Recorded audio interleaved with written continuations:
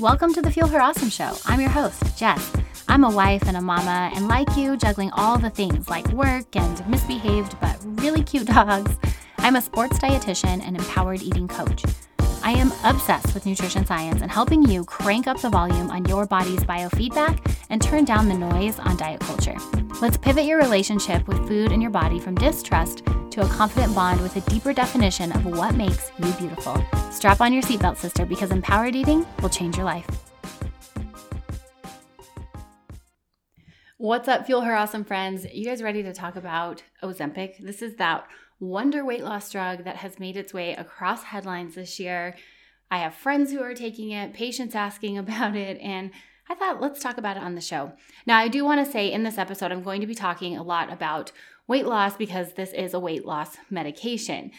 If you are battling an eating disorder or recently recovered, please either listen with care or skip this episode. Ozempic is contraindicated for anyone in this category. So regardless of what is in this episode, if you're battling an eating disorder, this medication is not something that is recommended for you. Okay, so by now you have probably heard of Ozempic. And if you haven't, its claim to fame is the latest and allegedly greatest weight loss medication that has ever hit the market. It was originally approved by the FDA in 2017 as a type 2 diabetes medication to help with insulin sensitivity or insulin resistance. And in the last couple years, it has gained a ton of attention because there are rumors of celebrities taking it. I mean, even Jimmy Kimmel made a punchline of it at the Oscars this year. We see before and after photos on TikTok that are grabbing lots of attention. Like I said, I have patients taking it, friends taking it, people asking about it. I have colleagues who feel really encouraged by it and others who are angry that it is out there. So what is behind this supposed weight loss wonder drug? How does it work? And most importantly, is it safe? I'm so excited to dive into this one because it is a hot topic and I love breaking down the science and then looking at this through the empowered eating lens. But before we dive into the content, I promise we'll get there quick. I just have to tell you guys something that I am so excited about. I have been working hard behind the scenes for the last 3 months for you, rewriting, redoing, adding, creating, and pulling together something for you all. If you listen to this podcast, you hear me talk about empowered eating. Empowered eating is my treatment model, how I approach food. It is layering 3 components of health on top of each other to put you in the driver's seat of your health, your body, your food, helping you eat intuitively and hit your goals. So I have mapped it out for you guys. Over 12 weeks, I will walk you through what the empowered eating method is and how to get there. First, we look at your body's biofeedback. What does your body have to say about the way you treat it, with the foods you eat, completely removing the good or bad food list. Like what does food you put in your body, what does your body say about the food you put in it? Secondly is looking at your values, redefining health. This is a lot of the psychological work and the cognitive restructuring. And of course, nutrition science. This is where we dive into tailored, customized nutrition fuel planning for you. Like how can we take modern science and what it's taught us about biohacking the body and reaching your goals. So we layer all 3 of these, one on top of the other, no shame, no rules, definitely no macro counting. This is empowered eating. So this process, again, it's been mapped out for you guys over a 12-week period, and it is ready for you. I have moved everything over. I'm on a new client platform, which allows so many cool tools to be pulled in. There are food logging journals so that if you ever decide to work with me one-on-one, we can look at those together. And I just have to note this, when I say food logging journal, I am not talking about like counting your macros. These food logging journals actually have prompts so that you can check in, like what's my hunger level before? What's my satiety level afterwards? And then we can look at some of the patterns that are happening throughout your day and how your body's responding to it. Like super cool stuff. There's group chat options. You can connect with other people in the course. And of course, you can directly message me. And everyone inside my program receives discounted one-on-one pricing and one-on-one coaching sessions with me. So lots going on there. You're going to see more coming in the next few weeks on this. But I had to give you guys a heads up because I'm so excited. It's been going on behind the scenes, like I said, for the last 3 months.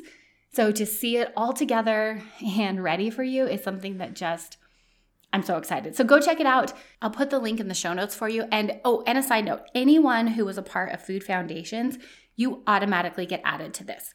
So I have sent out emails for the last 2 months on this. But if for any reason you missed those, no problem. Just shoot me an email and my team will get you moved over to the new platform. We have a list of everyone that was in Food Foundation. So woohoo! All right, let's get into this content on Ozempic. What is this drug? Now, few disclaimers here before we dive in. I just have to give these disclaimers because anytime we're talking about something that's controversial, here I am on a mic talking to thousands of people. I mean, you each are your own individual. You have your own story, your own genetics, your own background. So I have to give a few disclaimers here because talking about this on a platform is tricky. Number one, any medication decision that you decide to make needs to be a one-on-one conversation with your physician or your healthcare team. I'm going to address some of the general research findings and some of the observations I found in my practice, but ultimately, any decision you make about a medication needs to be done with your healthcare team. Number two, I'm not here to shame anyone. I don't play the shame game. I'm not here to shame you into or out of taking this drug. I think there's a lot of stigma around it. I know in the dietetic world, there's two opposing opinions. There are some people that are finally. And then I've got kind of the more anti-diet side that is this is a fat phobic issue that's just being perpetuated. So I don't like to take those sides because when I meet with people one-on-one, it's never the extreme side, right? Everybody has a story. Everybody comes at this with their own feelings. I mean, I think it dehumanizes it to not have this as a one-on-one conversation. So I'm not here to shame. Rather, I'm here to present the science and, again, some observations behind this new weight loss medication, and most importantly, prompt you to look at it through an empowered eating lens. So that takes me to my third disclaimer, which is my bias disclaimer. In a perfect world, we would all be unbiased and could remain neutral about things. I work really hard to do that and try to meet people where they're at, but I do have a general bias here. I had come from an eating disorder background, and I've seen, for years and lived it and felt it and seen it in my friends and my patients that when we hyper-focus on weight loss, it's never good. And there's so much to unpack behind that. I wish so badly that we lived in a world where all women of all body shapes and sizes, they never felt the pressure to modify or change her body. I wish each and every one of you could genuinely feel comfortable in your body, regardless of what it looks like. I mean, that's a lot of what my mission here is. It's to be a catalyst for you to get to that point, to wave the white flag, redefine what beautiful is. And, I truly believe in a bigger, more expansive way of health and beauty. I don't think it can be summed up in your BMI or your weight or how you look. I like to help women discover and live out the kind of beauty that runs not just beauty and health, that runs deeper than looks, appearance, and body shape. And yeah, so with that being said, I have a bit of a bias because that's my mission here, and that's what I'm here to empower you to do. So anytime weight loss is presented from anything outside of medical necessity, which is different from the social pressure to achieve a body that matches what our culture defines as beautiful, but here's my big but. At the end of the day, I'm not in your body. You are. I don't get to tell you what you should or shouldn't do with your body, and it is your right to decide how you want to live in it. So even though I have my bias, I do believe that you're in charge of your body. You get to decide what to do with that. And I approach that with my clients. I'm thinking of one in particular right now who's taking this medication, and she came to me and asked me my opinion. And I said, well, you want my opinion, or do you want me to help guide you in making a decision? Because my opinion is don't take it. But after discussion, it was in alignment with something she wanted to do. And I'm so here for that. And I can set aside my opinions and get human with you and think differently about something. So hopefully that makes sense to y'all. Okay, with all of those disclaimers, again, this podcast is intended to answer some questions and invite you to use empowered eating skills as we dive into what is Ozempic. All right, so I'm going to go over this pretty quickly. I'm going to also link some extra podcast episodes in the show notes that dive into this a lot deeper. These are production companies that have far more money, time, and resources than I do, And I think they do a really good job. So if you want to continue this conversation, be sure you check out the show notes. Okay, so what is Ozempic? At its basis, it is let me back up. So in your gut, anytime we eat, there are so many hormones at play that help us balance our hunger and satiety. And we talk a lot about like ghrelin and leptin. I talk about that a lot in the empowered eating method, but there's one in particular, glucagon-like peptide 1, and this is a hormone that is produced in the gut and released when you eat food. It causes you to reduce your appetite. It causes ghrelin, your hunger hormone, to go down, and it also tells the body to release insulin. Now, insulin is our hormone that is produced by the pancreas, and it goes into our bloodstream. It connects with our blood sugar and pulls energy into the cell or puts it somewhere else to be stored. So, Ozempic is a glucagon-like peptide 1 receptor agonist. Isn't that a mouthful? There will not be a test at the end of this. So for the rest of the episode, we're just going to call it a GLP-1 so you don't get that whole mouthful. But these drugs, they actually mimic the action of the GLP-1 signaling hormone to lower blood pressure and release that insulin. So there's 3 primary ways Ozempic works to help manage blood sugar. Number 1, it delays your stomach emptying. So when digestion is slowed and food is sitting in the gut for longer, it gets released more slowly. This prevents blood sugar from spiking after a meal, and you feel satiated for longer. This also causes an increase in insulin production to help your body move glucose into your cells, again, especially after a meal.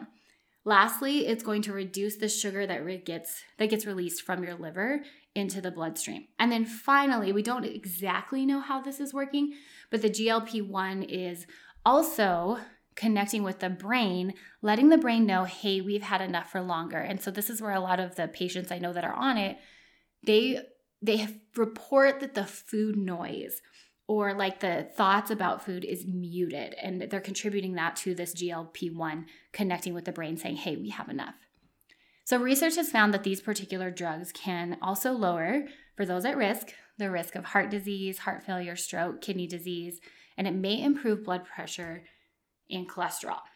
Okay, before I dive into whether or not it's safe and are there side effects, I think we have to think for a minute about who this medication is for.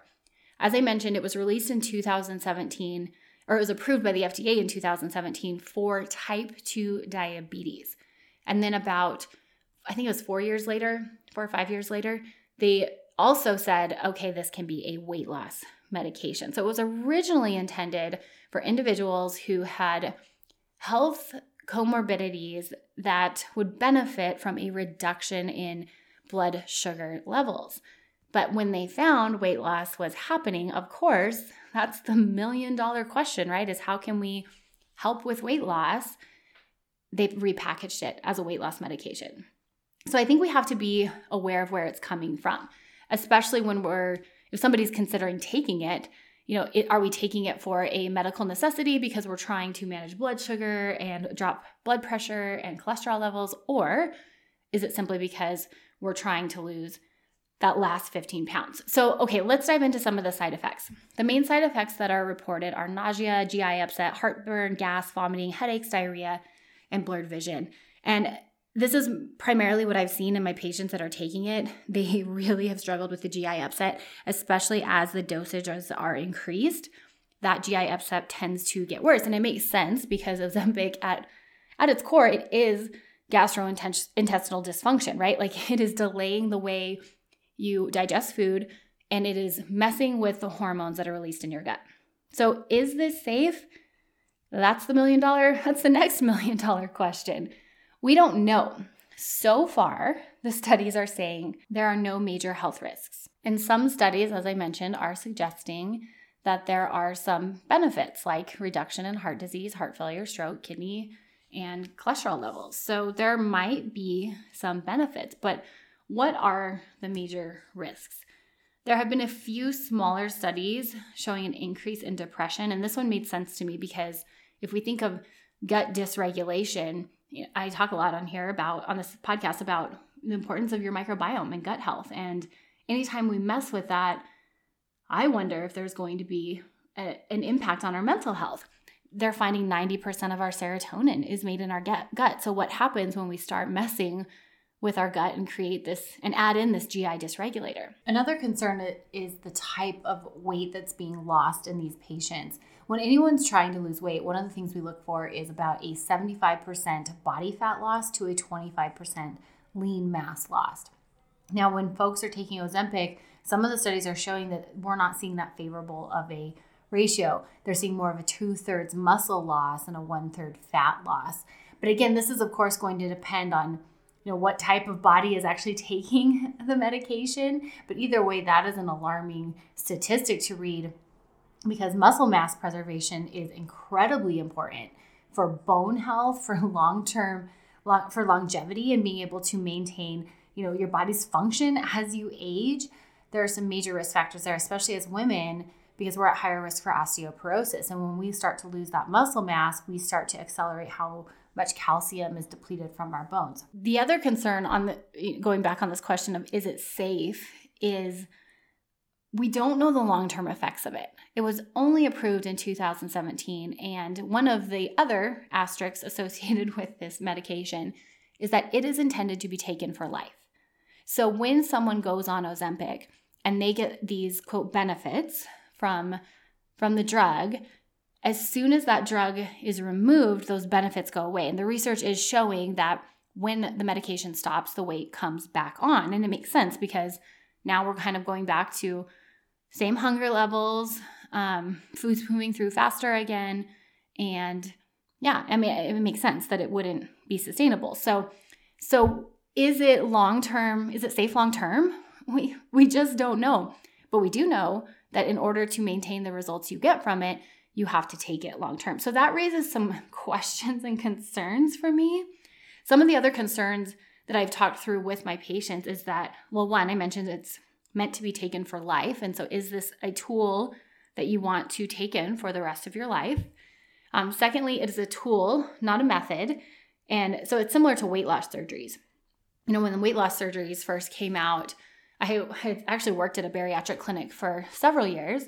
This was long before my eating disorder days, but, there were people that were really successful with it. But then again, there were people that got the surgery and ended up right back where they were before the surgery, only now they had gone through major reconstruction of their internal systems. And I mean, any surgery is major. So I think that can be applied here, is that with some people who look at this as a tool and as a part of their journey, it can be a tool that helps them. And at the same time, if it's looked at as a method, you're setting yourself up for failure, because this is only a piece and it's not going to do all the work for you. I mentioned this before at the very beginning that it is contraindicated for anyone with an eating disorder. So you guys know me, and this is my background. I'm an eating disorder specialist. So of course I have some major concerns about this. How many people go seek out this medication and have a eating disorder and never get treatment? And so now we're making it worse, right? We're messing with their gut microbiome. We might be increasing depression, anxiety. What are the side effects from that? And there's no screening tool as far as I know. I mean, I would hope physicians are doing due diligence and investigating as to whether or not their clients or patients have eating disorders before prescribing this medication. But I can say when I worked in the bariatric clinic, even though patients had to go through a psychiatric evaluation before getting weight loss surgery, it didn't always stop people who were struggling with an eating disorder from getting through the system. Because oftentimes people that have an eating disorder don't know they have an eating disorder. I was one of those. I had bulimia in college, was actively participating in incredibly disordered eating patterns, and I had totally normalized it in my head. I mean, I just kind of said, oh, this is what I have to do because, I have to engage in these purging behaviors because I ate this and it's fine. Like I'm not super skinny. I haven't lost weight, so it's fine. I completely normalized it. And we see that across the board with eating disorders. I mean, very rarely have I had someone come into my office or meet with me initially and say, I am here because I have an eating disorder. Usually it's like, I struggle with food, like this doesn't feel normal, like that, there's an issue, but like to say the words, I have an eating disorder, there's a lot of stigma attached to that, and it can feel very scary. And it's a label, and that's a whole nother story. But anyways, the two types of eating disorders that I would think would pop up with this specific population are binge eating disorder and bulimia nervosa. Those are far more underdiagnosed than anorexia because they're not typically associated with a very low body weight. Although now that I'm thinking about this, I mean, the Ozempic drug its claim to fame was when Hollywood started taking it. And how many people in Hollywood are struggling with anorexia? I don't know. That would be an interesting study. If you want to fund my study, let me know. If you know how to write grants and do all that jazz that's outside of my wheelhouse, I would love to know that because I am interested in that. Anyways, okay, and my biggest issue with Ozempic is that recently the American Academy of Pediatrics came out with a new position statement on how to treat obesity and saying that they would approve medications like Ozempic for children as young as 12. Like the thought of that, instead of teaching 12-year-olds how to listen to their body, how do you feel after you eat Takis compared to when you eat grapes? This is something I'm working through with my kids. My boys love Takis. They're colorful, they're fun to eat, and it takes a lot of work to get them to realize how they feel after that. And honestly, they don't always notice because they're also kids and they're resilient. But getting a 12-year-old to come to that space is a lot of work. And, a lot of the food that people have access to, whether it's for socioeconomic reasons or limited cash flow, they're more processed foods. And so instead of providing more resources for these 12-year-olds, instead of teaching them how to trust their body, instead of teaching them how to live in their body, we're now considering just giving them a medication, and not just a medication for the rest of their life that we don't know what it's doing to their GI tract. Yeah, that's a major red flag for me. So see, I said I was trying not to be biased, but on the kid one, I'm very biased. I'm like, there's a lot of things we can do with kiddos before we start giving them a medication. So, okay, so all of that being said, has the research shown that Ozempic helps with weight loss? Yes. Does it have long-term side effects? We aren't quite sure, and right now none have popped up, although I would also argue that in the 90s, Fen came out, and that one had no long-term side effects.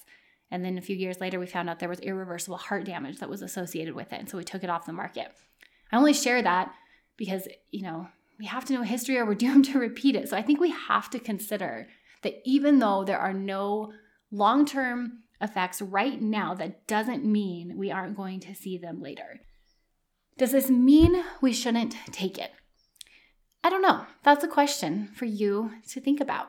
Because here's the reality. I don't know what your risks are. I don't know what your health status is, what your genetics are. So instead, what I want to do is I want to prompt you with some questions, and this is coming from the empowered eating lens, some questions to help you navigate whether or not you're thinking of formulating an opinion about this medication or whether or not you're thinking about taking it. So the empowered eating model overlays nutrition science, biofeedback, and your values. So let's start with nutrition science. Will it help you lose weight? Yes. Is it a safe way to lose weight? We don't know. Initial studies are saying, yep, it's okay. So far, so good. But we don't have enough information to promise anything. And if history has told us anything, we should proceed with caution. And we also don't know the type of weight loss that is occurring. If we look at it through the lens of biofeedback, this is a biofeedback dysregulator. So it's not something that's necessarily in alignment with this piece of the empowered eating model, which is probably where I have the biggest hang up with it. Because I really believe that your body is trustworthy and that it is something that you can work with and live comfortably in. And this is a medication that dysregulates it. Now, there are some people who are in bodies that are already dysregulated, right? Like if you have insulin resistance or type 2 diabetes, which this is what the medication was originally intended for. That may be a different story. And that's where talking with your healthcare provider is a really, really good idea. But for someone that doesn't have that and is using this for that next layer of weight loss, I don't know. I mean, it dysregulates the very thing that we are talking about listening to here. And the last one is your values. And here I have just a couple of questions that I want you to consider. So the first question is this. I want you to ask yourself why you're interested in taking this, and then ask yourself why 5 more times. This is a tool I learned in grad school about when someone presents you with a symptom, ask them why 5 times, and then you get to the root reason of the symptom. So let's do this from a psychological perspective. What is at the root reason of your desire or your interest in this medication? Why do you want to take Ozempic? Ask yourself 5 times and get to the bottom of that answer. And then once you get to the bottom of that, does this line up with your values and the woman you want to be? And that's that. Because if it does, girl, I am all for women doing things to feel more empowered in her body. Have a conversation with your healthcare provider and decide if that is right for you. If the answer is no, and it doesn't line up with who you want to be, consider this drug and all the headlines and the TikTok before and after photos as the latest sparkly fad that you do not have to participate in, and that's okay. All right. Whew.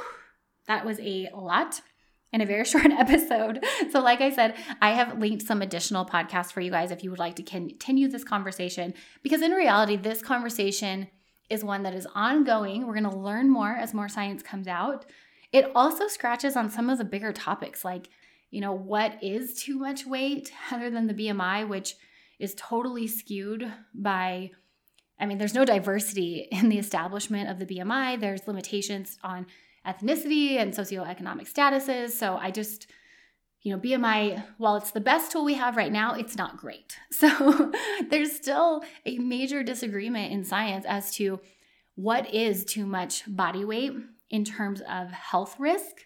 And again, too much body weight in terms of health risk is very different than too much weight in terms of what our culture says. So those are 2 different conversations. You can see how this is a total rabbit hole.